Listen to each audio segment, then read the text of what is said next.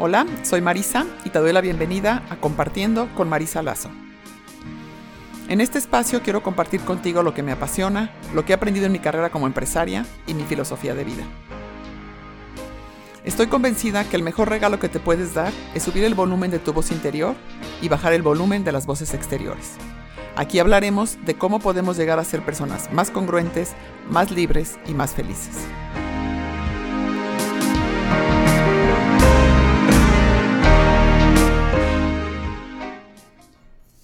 Hola, soy Marisa Lazo y te doy la bienvenida a este espacio.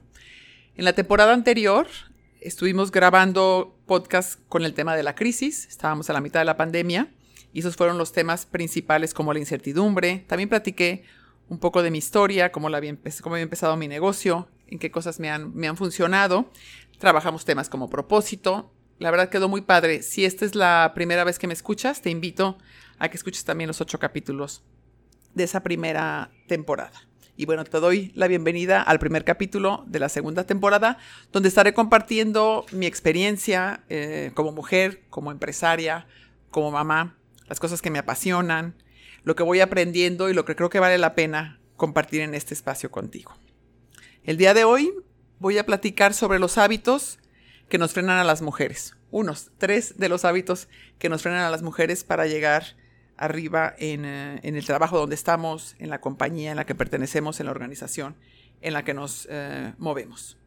Usualmente, yo soy una de las personas que prefiere poner atención a las cosas que sí podemos modificar. Prefiero invertir mi tiempo en lo que puedo controlar y en lo que está en mis manos cambiar. Por lo tanto, yo trato de no pasar tanto tiempo criticando o señalando si tal empresa o tal organización o tal consejo no incluye mujeres en sus puestos más altos o si debería de actuar de una manera más incluyente y más abierta. Y yo, desde mi experiencia, prefiero compartir las cosas que sí podemos trabajar y modificar, ¿no? He visto hoy en día, estoy rodeada de muchos empresarios, muchos directivos, presidentes de cámaras y de asociaciones que están deseosos de incluir a mujeres en sus equipos, que las quieren invitar a participar más, ¿no? Claro que faltan algunos, por supuesto, pero el número de líderes que buscan y valoran la participación activa de las mujeres de verdad va en aumento. Son conscientes de que ellas logran mejores resultados y junto con ellas y que le dan una importancia central a su inclusión. Entonces, por ello, me parece que es una buena práctica que hoy revisemos qué podemos hacer nosotras desde nuestro trabajo personal e interior, qué podemos hacer nosotras para mejorar y para trabajar y superar esos pequeños hábitos que muchas veces nos frenan, ¿no? Nos frenan de llegar al puesto más alto de la empresa, nos frenan para pedir una promoción, para pedir un asiento en el consejo. A mí me encanta la idea de que sean hábitos, porque si son hábitos, eso significa que los podemos modificar.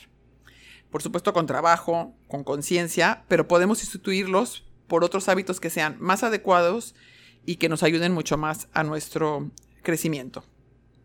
Sally Helgensen y Marshall Goldsmith escribieron un libro que se llama How Women Rise, Cómo las mujeres llegan arriba. Es un excelente libro, altamente didáctico, que nos lleva justo a reflexionar en esos hábitos que detienen a las mujeres y que las impiden de que desarrollen todo su potencial. Les voy a compartir 3 de ellos que fueron los que a mí me hicieron más sentido, porque son los que más he vivido, los he repetido muchas veces y he trabajado con ellos, primero en hacerlos consciente y después en buscar cambiarlos. Entonces, el primer hábito es el hábito de querer ser perfectas. Este es un hábito que nos desgasta muchísimo a las mujeres y es una de las razones por las cuales muchas mujeres avientan la toalla y dejan su carrera profesional o su carrera política.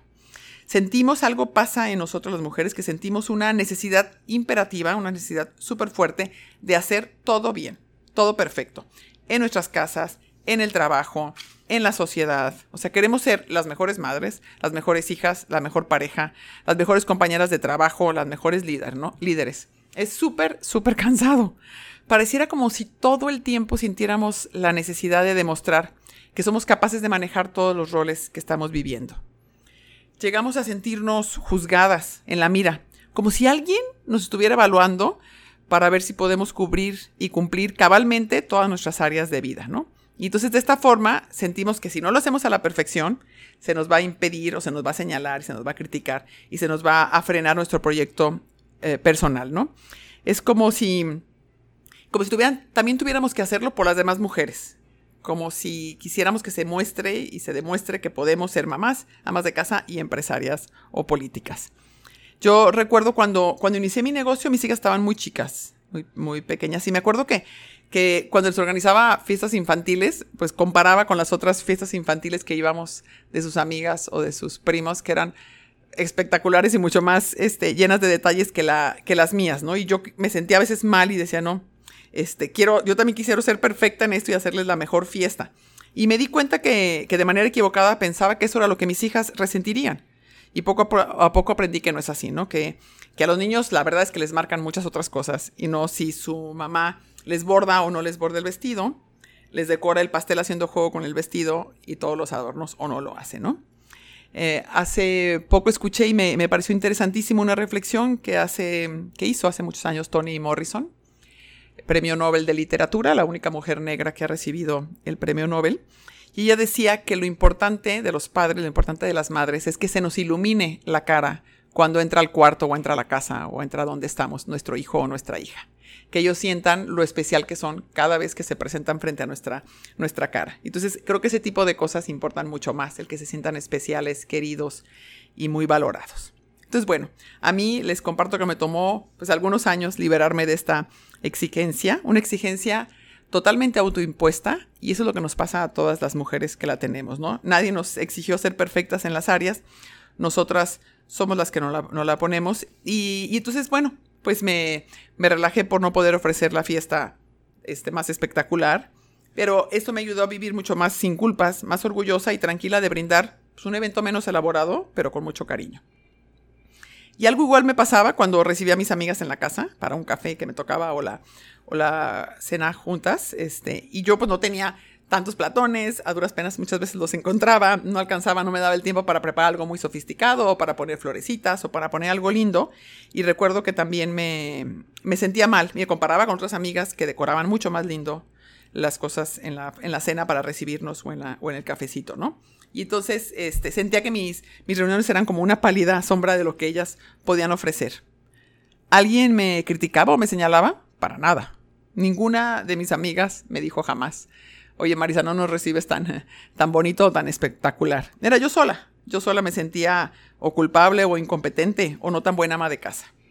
Y entonces, bueno, por fortuna con el tiempo cayeron en mis manos buenos libros, tuve la oportunidad de asistir a talleres, a conferencias relacionados con estos temas y poco a poco me fui ayudando para cambiar esta parte, ¿no? Hasta que un día, tranquila, le comenté a mis amigas, miren, agradezcan que las invito, apenas me alcanzó el tiempo para recibirlas, no esperen gran cosa aquí en la casa, pero la verdad es que no me gusta ni ir al súper ni estar buscando recetas nuevas y eso es lo que puedo ofrecerles, ¿no? Y la verdad se rieron conmigo, yo me liberé por completo de esta idea errónea que tenía de que tenía que ser perfecta en tantas áreas y la verdad es que desde ese momento pude vivir con más tranquilidad y gozo las cosas que sí ofrecía y lo que sí tenía. Y me di cuenta que nadie, ni siquiera lo había notado. Era yo sola la que me lo había, como les decía, autoimpuesto y exigido. Entonces, bueno, ese es el primer hábito que nos frena, el querer ser perfectas. El segundo hábito que me gustaría platicar es el hábito de minimizarnos.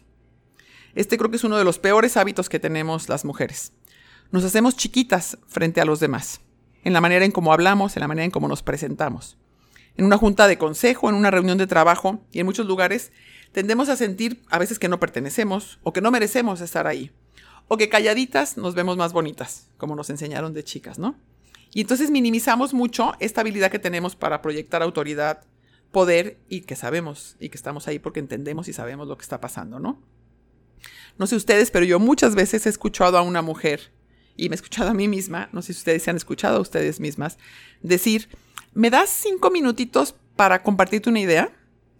En una junta a levantar la mano. O igual decimos, tal vez ya lo pensaron, a mí se me ocurría esta idea, no sé si les parezca una buena idea. Y entonces, antes de empezar a hablar, ya nos estamos minimizando. De esta forma pareciera como si les dijéramos a nuestros interlocutores, no me pongan tanta atención. Tal vez lo que digan no es tan inteligente como lo que dicen ustedes. O el mensaje de no quiero quitarte mucho de tu valiosísimo tiempo porque el mío no vale tanto. Para explicarte una idea o algo que se me ocurre, ¿no? ¿Por qué me tomarían en serio o me pondrían atención si yo misma estoy dudando de mis capacidades? La gente nos trata mucho como nosotros nos reflejamos y lo que mostramos. Este hábito de minimizarse se puede mostrar de una manera muy sutil, desde cómo y dónde nos sentamos en las juntas, la manera que usamos el lenguaje para disculparnos constantemente. Hay algo que nos pasa a las mujeres, pero constantemente estamos diciendo perdón. Perdón, necesito pedirte algo. Perdón, solo necesito un minutito de tu tiempo. Perdón, solo tengo una observación. Y la gente nos lee y nos percibe disminuidas porque ese es el mensaje que nosotras estamos mandando. Es una manera muy efectiva de asegurarnos que no seremos escuchadas. Y si queremos, por lo contrario, ser escuchadas y tomadas en cuenta, la solución es estar totalmente presentes en donde nos encontremos, seguras de nosotras, de nuestro propósito de vida, orgullosas y satisfechas por lo que hemos conseguido y todo lo que podemos conseguir. Y esto puede ser desde en una junta de consejo de algún banco, un organismo empresarial, frente a un auditorio, en cualquier lugar. Hay que estar 100% presentes y muy contentas y muy orgullosas de nosotras mismas. Y así será como nos van a ver. Aquí viene otro hábito que regularmente también las mujeres tenemos presente, y es la enorme necesidad de que todo el mundo nos quiera. Buscamos constantemente la aprobación y el cariño de los demás, sean nuestros compañeros de trabajo, las personas de nuestra familia, los amigos, los jefes y un largo etcétera. Hacemos lo que sea con tal de ser queridas. Aceptamos trabajos extras que no nos corresponden porque nos sentimos incapaces de decir que no. Este es uno de mis más grandes problemas y más grandes retos en mi vida, el saber decir que no. Vivimos como con un enorme temor a que la gente nos juzgue, nos consideren poco generosas, poco dispuestas y poco serviciales. Por ello, muchas veces, aunque estemos muy cansadas, nos llevamos trabajo de más a nuestras casas o nos quedamos más horas en la oficina, lo que sea, con tal de ser percibidas como las más lindas y las más amables del lugar. El querer ser una persona admirable puede ser una gran trampa. El deseo de ser maravillosa y espectacular en todas las circunstancias y buscar hacer sentir bien a todo el mundo, todo el tiempo, se puede convertir en una limitación muy seria. Puedes pensar que a lo mejor en un inicio es importante y que ante los ojos de los demás esto te convierte en una persona buena, generosa y servicial. Pero la realidad es que esto se puede convertir en un distractor profundo de tu propósito, limitando tu tiempo y tus talentos y contribuyendo, en vez de contribuir a lo que realmente necesitas hacer para conseguir lo que quieres, se convierte en un freno en tu carrera el estar queriendo siempre quedar bien con los demás y estar dispuesta a hacer trabajos y cosas que no suman a tu propósito, ¿no? ¿Qué nos llevó a ser así? Pues es una combinación de múltiples factores, nos dicen los escritores Sally Helgensen y Marshall Goldsmith, ¿no? Que los estudios muestran que es más probable que a las niñas, fíjense qué interesante, se nos premie y aplauda, tanto en la escuela como en la casa, por ser obedientes, agradables, serviciales y lindas. Crecimos pensando que esa era nuestra naturaleza, así como el hecho de ser intuitivas o encargadas de los cuidados de otros. La realidad es que no es nuestra naturaleza, es lo que se nos ha aplaudido, lo que se nos ha enseñado. Y entonces hemos desarrollado a lo largo de miles y miles de años esta evolución, terminando pensando que esto es realmente nuestra naturaleza, ¿no? En un inicio de nuestras carreras, pues esto sí puede ser útil para ser agradables, queridas, pero a la larga, como les decía, se puede convertir en un gran impedimento.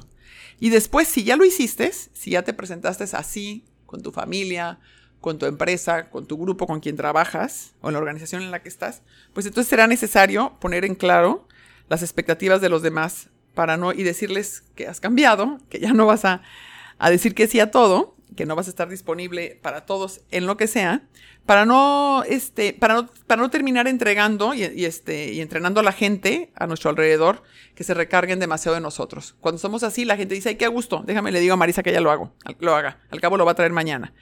Entonces tenemos que enseñarle a la gente que no se recargue y que no abuse porque nosotros lo hemos permitido, ¿no? Y igualmente tenemos que trabajar, y eso es una parte bien importante de las mujeres, tenemos que trabajar con ese gran miedo que tenemos a ser criticadas, a la realidad de que no podemos controlar a todas las personas en lo que piensen y lo que digan de nosotras, y que no pongamos atención a aquellas críticas de la gente que no nos conoce realmente, que no conoce realmente quiénes somos. Esto de la necesidad de que todo el mundo nos quiera ha sido un hábito que para mí ha sido uno de mis mayores retos en mi vida. Le he dedicado horas en coaching, en terapia, en revisar yo, para enseñarme a decir que no sin sentirme culpable.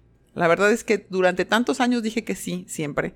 Siempre quise ser la empresaria más participativa, la ciudadana más comprometida. Y entonces me di cuenta que todo el día corría, me desvelaba, hacía trabajos que no me correspondían. Y con el tiempo, conforme fui cayendo en cuenta de este hábito, me enojaba conmigo porque seguía diciendo que sí.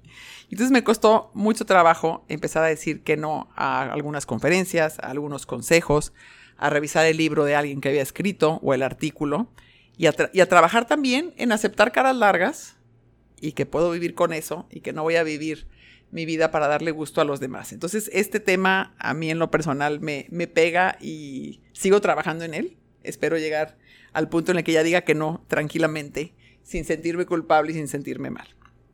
Igualmente, quisiera relacionar otro tema que me pareció muy, muy interesante, que me impresionó mucho al leer a la socióloga Juliette Schor, que ella estima, dice que en la cultura actual se ha desarrollado lo que ella llama el estilo de maternidad más intenso que el mundo jamás haya visto. Se le dedican las madres a sus hijos, les dedican atención, tiempo e involucramiento en su vida de los hijos como nunca antes se había visto. Es algo sin precedente. Lo delicado es que esto ha sucedido justo al mismo tiempo que más y más mujeres entran a trabajar. Las mamás que trabajan hoy le dedican, en un estudio muy interesante que midió las horas que las mamás les dedican a sus hijos, concluyeron que hoy en día las mamás que trabajan les dedican más tiempo a sus hijos que las mamás que no trabajaban en los años 80. Y de todos modos se sienten culpables y de todos modos sienten que no lo hacen bien o que no es suficiente. Entonces, por lo tanto, ahora se nos exige mucho más a las madres que trabajamos, más presencia en la vida de nuestros hijos, más dedicación en todas sus actividades y, por si fuera poco, fiestas infantiles mucho más sofisticadas. Y esto hace más profundo el conflicto y las culpas que sienten muchas madres que trabajan, lo cual les lleva a aventar la toalla, a renunciar a sus carreras o a sus sueños. Y ambos autores nos dicen que la única manera de salirnos de este estilo de maternidad es teniendo muy claro cuáles son nuestras prioridades. Debemos mostrarnos seguras de nosotras mismas en nuestro proyecto, en nuestro sueño, en lo que estamos persiguiendo y hacer de un lado, que cuesta trabajo pero se puede, hacer de un lado las expectativas que poco tienen que ver con lo que realmente es significativo para nosotras. Igualmente, es importante y crucial tener conversaciones honestas con nuestras familias y con nuestros compañeros de trabajo. Decir de manera abierta cuándo no podemos o no queremos hacer algo. La serenidad y la paz la encontramos no buscando agradar a los demás, ni haciendo lo que hará que todo el mundo piense que soy la mujer más maravillosa y la persona más maravillosa con la que han trabajado, sino realmente siendo quienes queremos ser y persiguiendo lo que más deseamos en nuestras vidas. Este tema de los hábitos que nos frenan y este tema de estos hábitos que nos llenan tanto de culpas, lo quise tocar porque es un tema que a mí me ha pasado en todas las asesorías que he dado a mujeres de diferentes edades. Siempre, mujeres que trabajan, siempre tienen estas culpas. Me ha pasado que siempre me preguntan, Marisa, ¿cómo manejaste tus culpas? ¿Cómo manejaste ambos roles de ser mamá y de ser empresaria? Y entonces veo que es algo muy presente en todas, y no solamente las mujeres que trabajan, en todo tipo de mujeres. Hoy en día queremos ser las mejores amas de casa, la esposa perfecta, además de con cuerpazo, por favor, tener la casa hermosa, y esto es sumamente desgastante, y esto es algo que generalmente nos imponemos a nosotros mismos, pero claro, viene de una expectativa social y viene de un ir rompiendo paradigmas y un irnos abriendo a un mundo nuevo donde las mujeres ahora sí queremos trabajar, ahora sí queremos perseguir nuestros sueños, ahora sí queremos gobernar, ahora sí queremos ser independientes y perseguir lo que siempre hemos deseado. Y entonces justo en estos momentos en que lo estamos haciendo, traemos obviamente todo el sinnúmero de cuestiones culturales y prejuicios que nos han enseñado que nuestro lugar ideal está dentro de la casa, ¿no? Entonces creo que con esto cierro para dejarlas reflexionando en este tema, invitarlas a que lo trabajen como lo he trabajado yo. Sí toma tiempo, por supuesto que toma tiempo, pero lo primero es hacernos conscientes de ellos. Y lo segundo es desear cambiar. Y lo tercero es dedicarle tiempo a hacerlo. Pero de que se puede, se puede. Les dejo un abrazo muy grande. Si les gustó este programa, por favor, compártanlo con amigas o con quien crean que les puede servir. Recuerda que nos encontramos en Spotify y nos vemos en la próxima sesión.